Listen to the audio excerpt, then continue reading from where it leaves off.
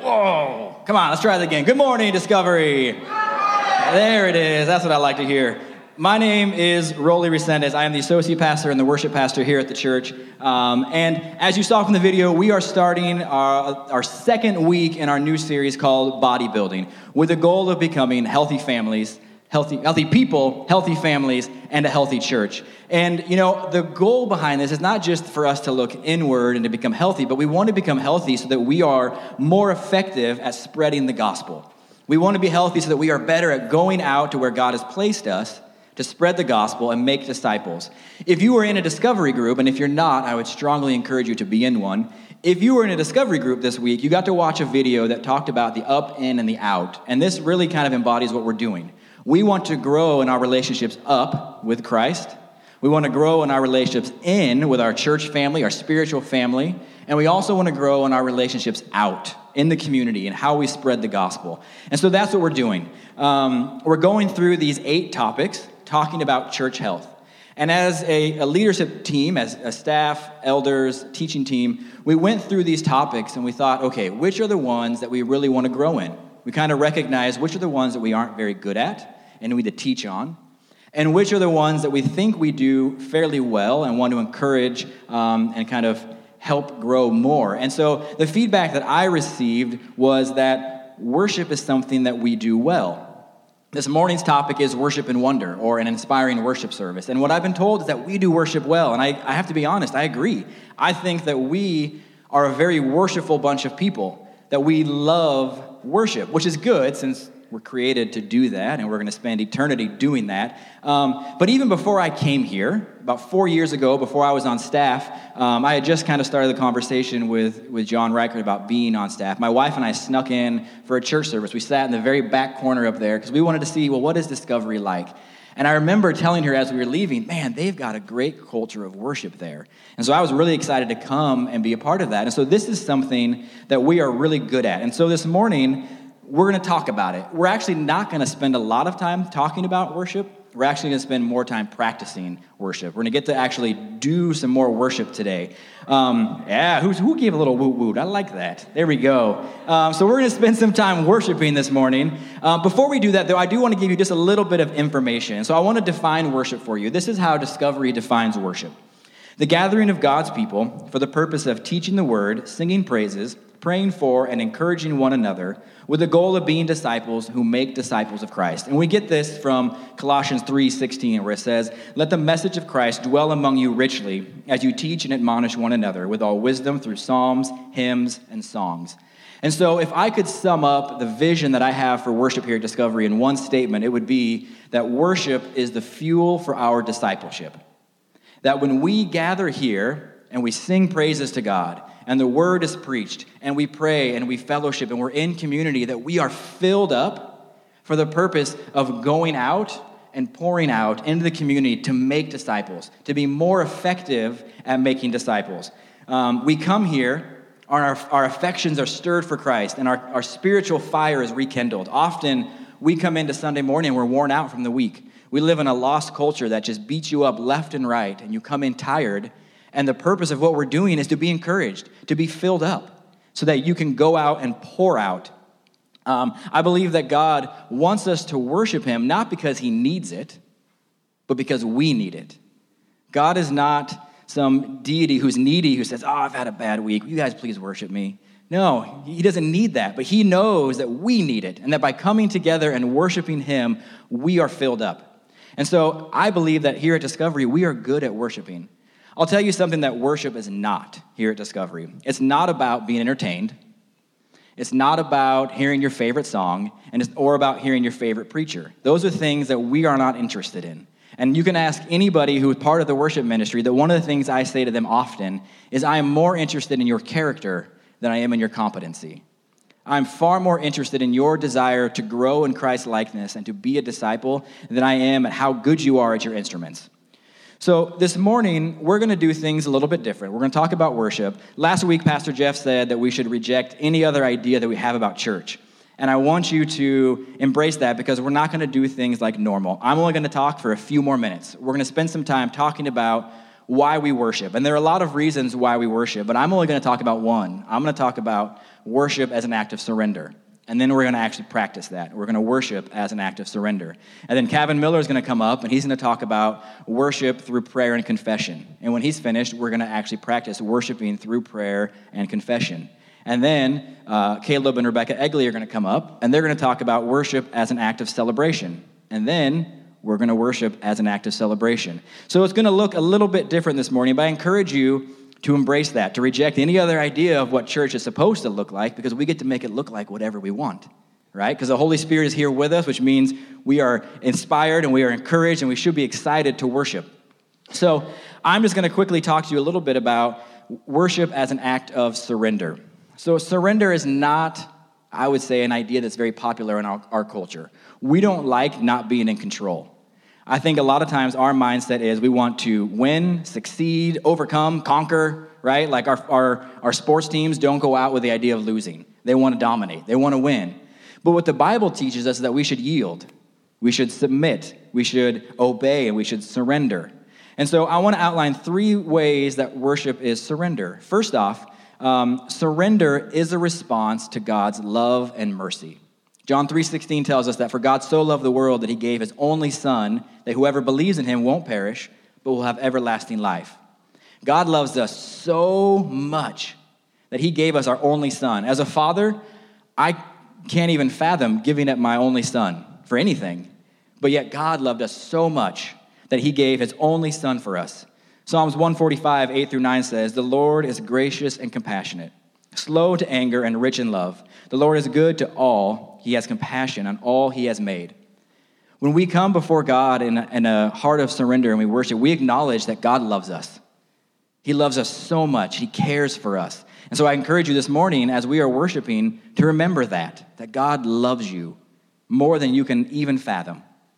The second thing I want to point out is that surrender is an acknowledgement that God has a plan for your life. God has a plan for our life. Jeremiah 29:11 says, "For I know the plans I have for you, declares the Lord, plans to prosper you and to not harm you, plans to give you hope and a future." We don't like not being in control, but what this tells us is that God has a plan, that he wants you to prosper. He wants you to have hope. And so when we come to God in an act of worship, in a heart of surrender, we acknowledge that God has a plan for you. Even when we don't understand it, even when it's hard for us to let it go, God has a plan. So we remember that God loves us, he's had mercy on us, and he has a plan for us.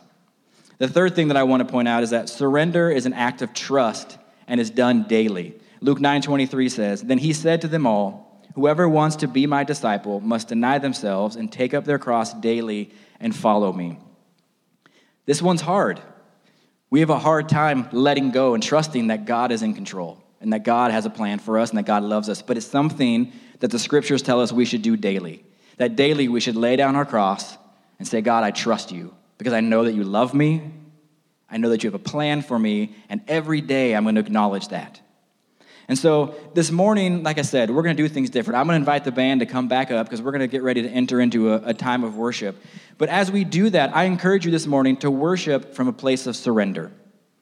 What plans have you been holding on to? Have you acknowledged how much God loves you and the plan that he has for you, the mercy that he's had on you? I would encourage you this morning to worship from a place of submission and surrender, putting your trust in God, and remember that he loves you so much that he gave his only son for you, that he has a plan for you, and that you can trust him. So I want to invite you to stand, because this is a moment, this is a time when I want us all to participate in worship, where we think about what it means to be surrendered, and we're going to sing about surrender, about giving our lives to God, about trusting God. So let me pray for us. Dear Heavenly Father, God, we acknowledge that you love us. That you love us so much that you sent your son for us so that we might have hope, that we might have an opportunity to know you better. And God, I pray that as we come to you and worship this morning, God, that we would lift our hands high, acknowledging that you are in control, that you love us, that you have a plan for us, and that we can trust you because you're good. So God, we give you this time, and we pray that your Holy Spirit would come and wash over us and allow us to worship you and be filled. In your name I pray, amen. All right, well, my name is Kevin Miller, and I don't think that I need to convince anyone in this room that we should worship God. Even if you're here and maybe you're not a normal church goer, don't consider yourself a Christian, I think you would agree that God, the creator and ruler of the universe, is someone who should be worshiped. And yet, there are many reasons why we might not. Even this morning, as we're singing, there might be things that are holding you back from actually worshiping him. Whether they're worries and concerns from this week or sin, there are things that are holding us back. And so part of our worship must be prayer and confession. And I'm going to explain what we mean by that. First, Psalm 130.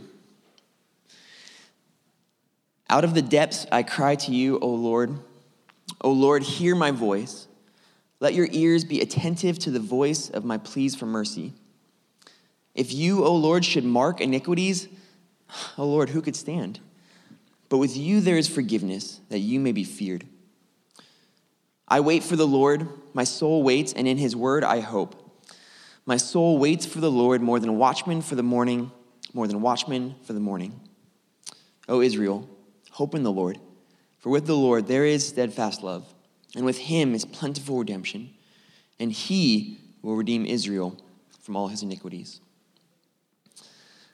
Worship is an act of surrender that includes all of our life. Every area of our life comes under his rule and reign. Nothing is off limits. So part of our regular worship of God must be prayer and confession. Now, what do we mean by that? What is prayer?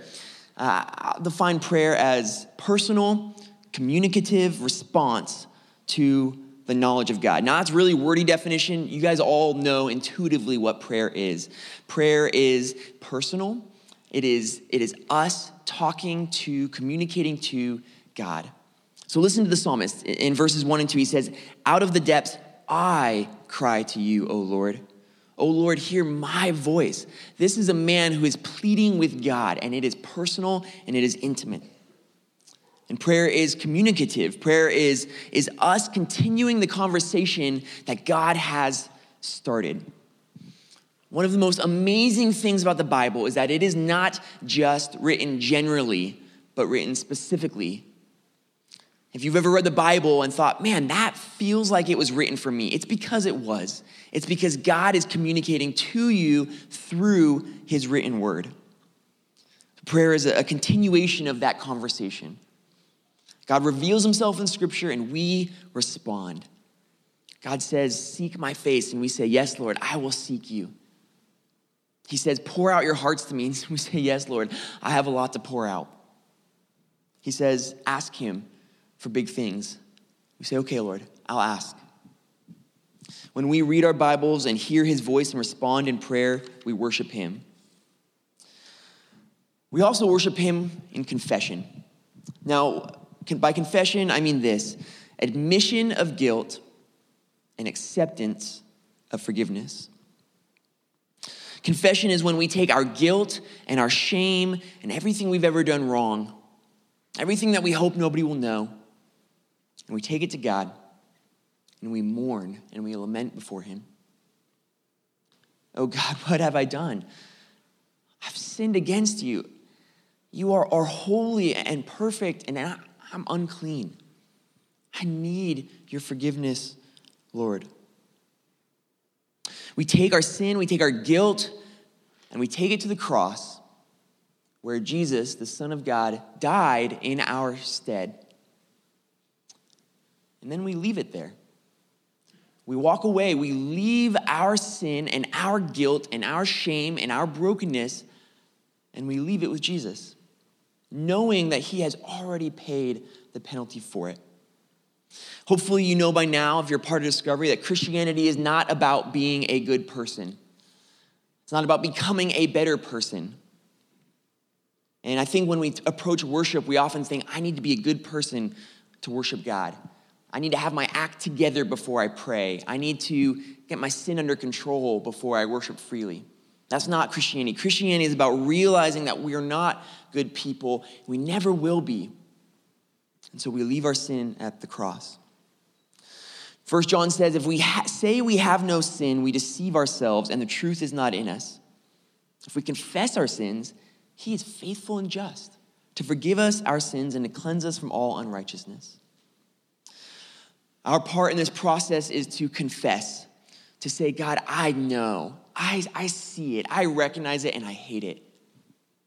And his promise is to forgive and to cleanse. And this is a promise that has no limit. Whether it's the first time or the millionth time, this promise has no end.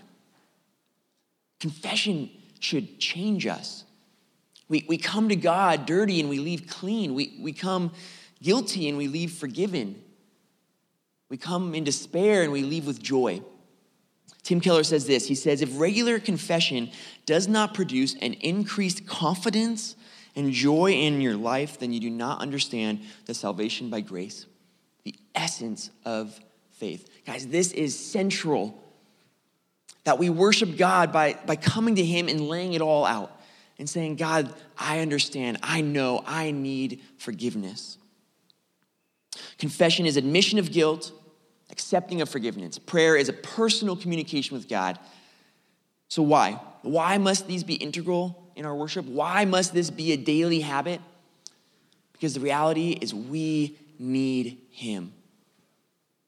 On our worst days, we need God. And on our best days, we desperately need God. There is never a day, never an hour where we are not dependent upon him for all good things. We need him. Psalm 130, verses 3 and 4, the psalmist says this. He says, if you, God, should mark iniquities, if you should keep track of my sin, if you should keep a tally of my wrong, who could stand? Who has any hope if you are to keep track of our wrongs? But with you, God, there is forgiveness. This needs to be our regular cry. God, if you kept track of my sins, I wouldn't be here. I don't belong here. I don't have a place before you. My sins have earned me death. My sins have earned me separation from you in hell. That's what my sins have earned me. But God, with you, there's forgiveness. With you, there is hope. We need him, so in worship, let us draw near to him. Hebrews 4 says this, let us then with confidence, draw near to the throne of grace that we may receive mercy and find grace to help in time of need. When is our time of need? Always. So when should we draw near to him? Always. In prayer and in confession, whether it's the first time or the millionth, draw near. Jesus is longing to meet us with grace and mercy. Draw near to God. Let us confess our sins. Let us pray for strength. Bring our requests, our prayers, our complaints. He is worthy and he can take all of it. And he knows. So we are going to have another time of worship. And this time is meant for you guys to apply this concept of prayer and confession. So we're going to have a couple things going on. We're going to have members of our prayer team up here. If you'd like to pray with another person, please come up, receive prayer. They will pray with you. They will pray for you. If you feel like, I just don't have the words, let them come and give you some words to pray. If you want to just sit in your seat and just pray personally, you can do that. If you want to pray with your family, your friends who are here with you, you can do that. We're also going to have communion available at the tables. So communion is an opportunity for us to remember the cross of Jesus, to remember that his body was broken for our brokenness, that his blood was shed for the blood that we've spilled. For our sins, they have been covered in him. And so we come, we eat, we drink, and we remember Jesus' sacrifice. One more time, Psalm 130. Out of the depths I cry to you, O Lord. Lord, hear my voice. Let your ears be attentive to the voice of my pleas for mercy. If you, O Lord, should mark iniquities, O Lord, who could stand? But with you there is forgiveness that you may be feared. I wait for the Lord. My soul waits, and in his word I hope. My soul waits for the Lord more than a watchman for the morning. more than watchmen for the morning. And this is for you guys. Discovery Christian Church, hope in the Lord. For with the Lord there is steadfast love. With him is plentiful redemption. Redemption that will never run out. And he will redeem us. Discovery Christian Church in Davis, California, 2017. He will redeem from all of our sin, from all of our brokenness. He will fix. He will heal. Let me pray as we worship God. Great. Well, good morning, Discovery Church. I should say good morning, Discovery family. I think that's the series we're in. Yeah. So good morning, family. I'm Rebecca Egley, and this is my husband, Caleb Egley. And we are here to talk about celebration. We're excited to celebrate with all of you this morning, and I hope you've been enjoying this special time of worship. We're going to cover three main points about what it means to celebrate in worship this morning, but this is such a wonderful topic.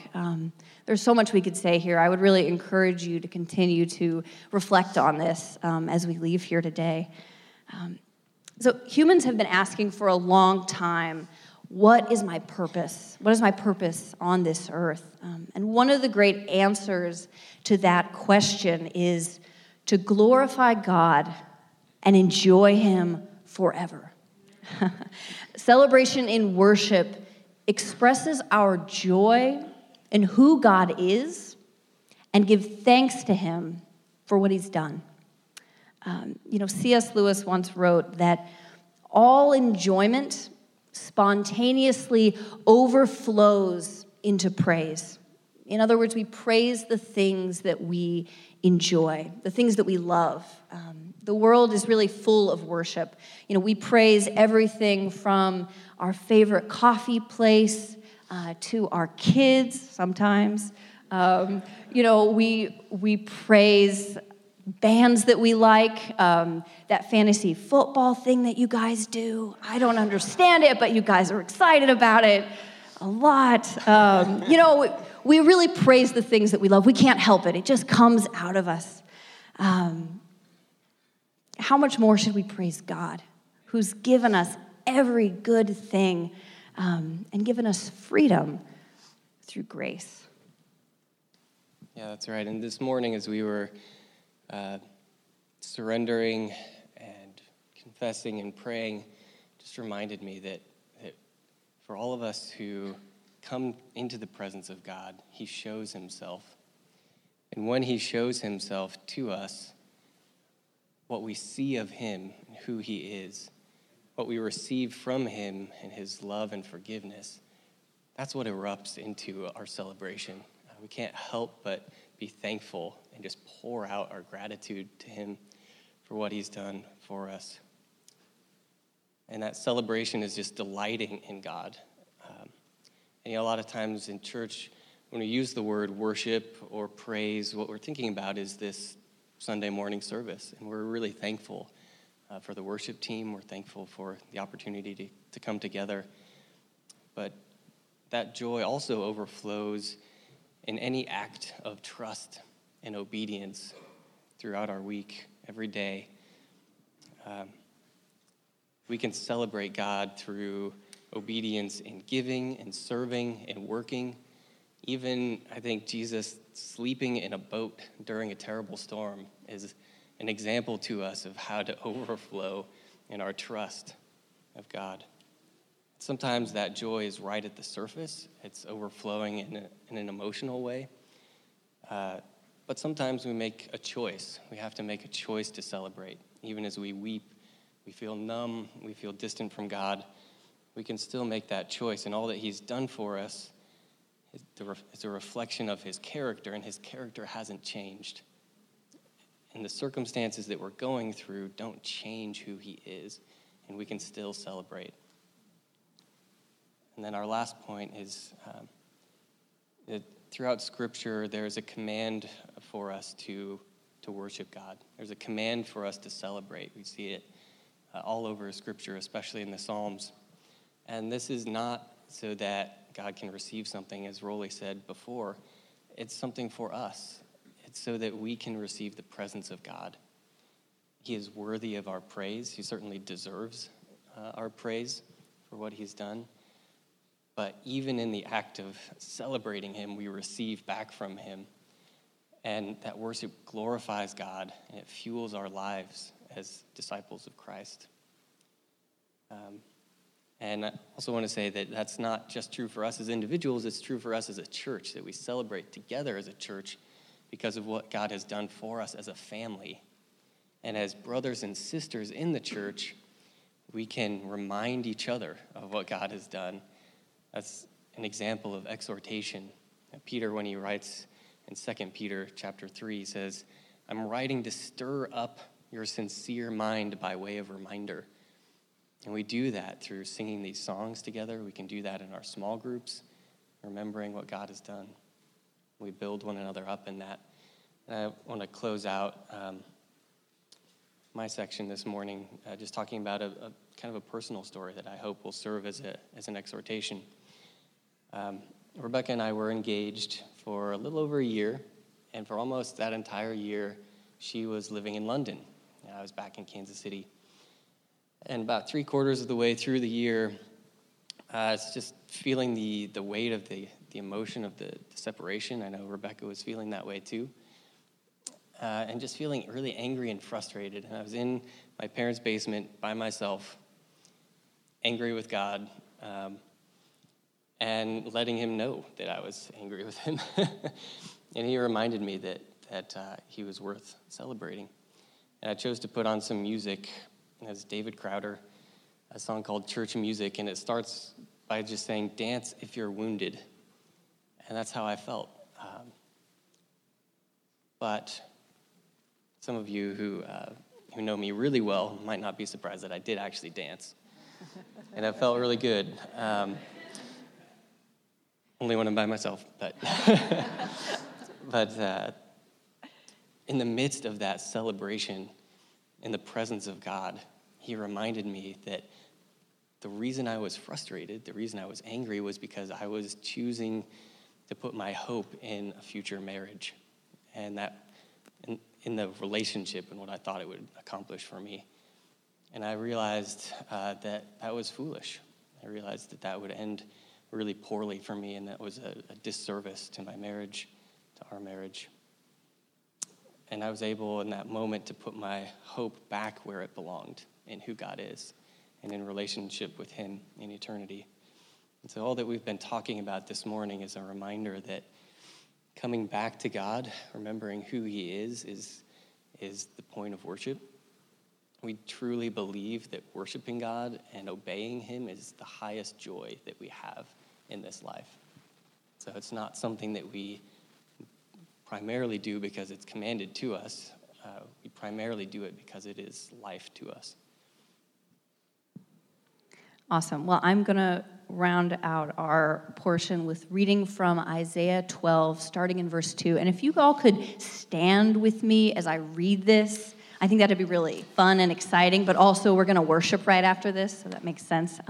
And Rolly's going to, after that, lead us out with a few songs to help us celebrate in worship. And I would just encourage you, if you feel like singing, if you feel like dancing, shouting and clapping your hands, you do that because we are worshiping a God that is worthy of our praise. So from Isaiah 12, behold, God is my salvation.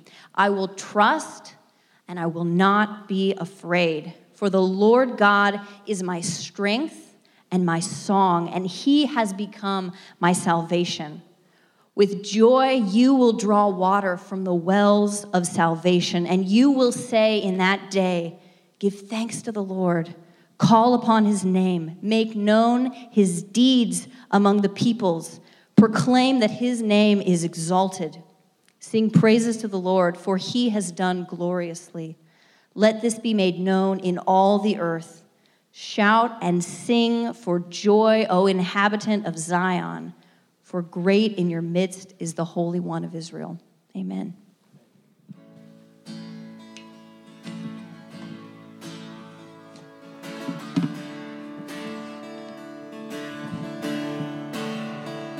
Your name, the mountains shake and crumble.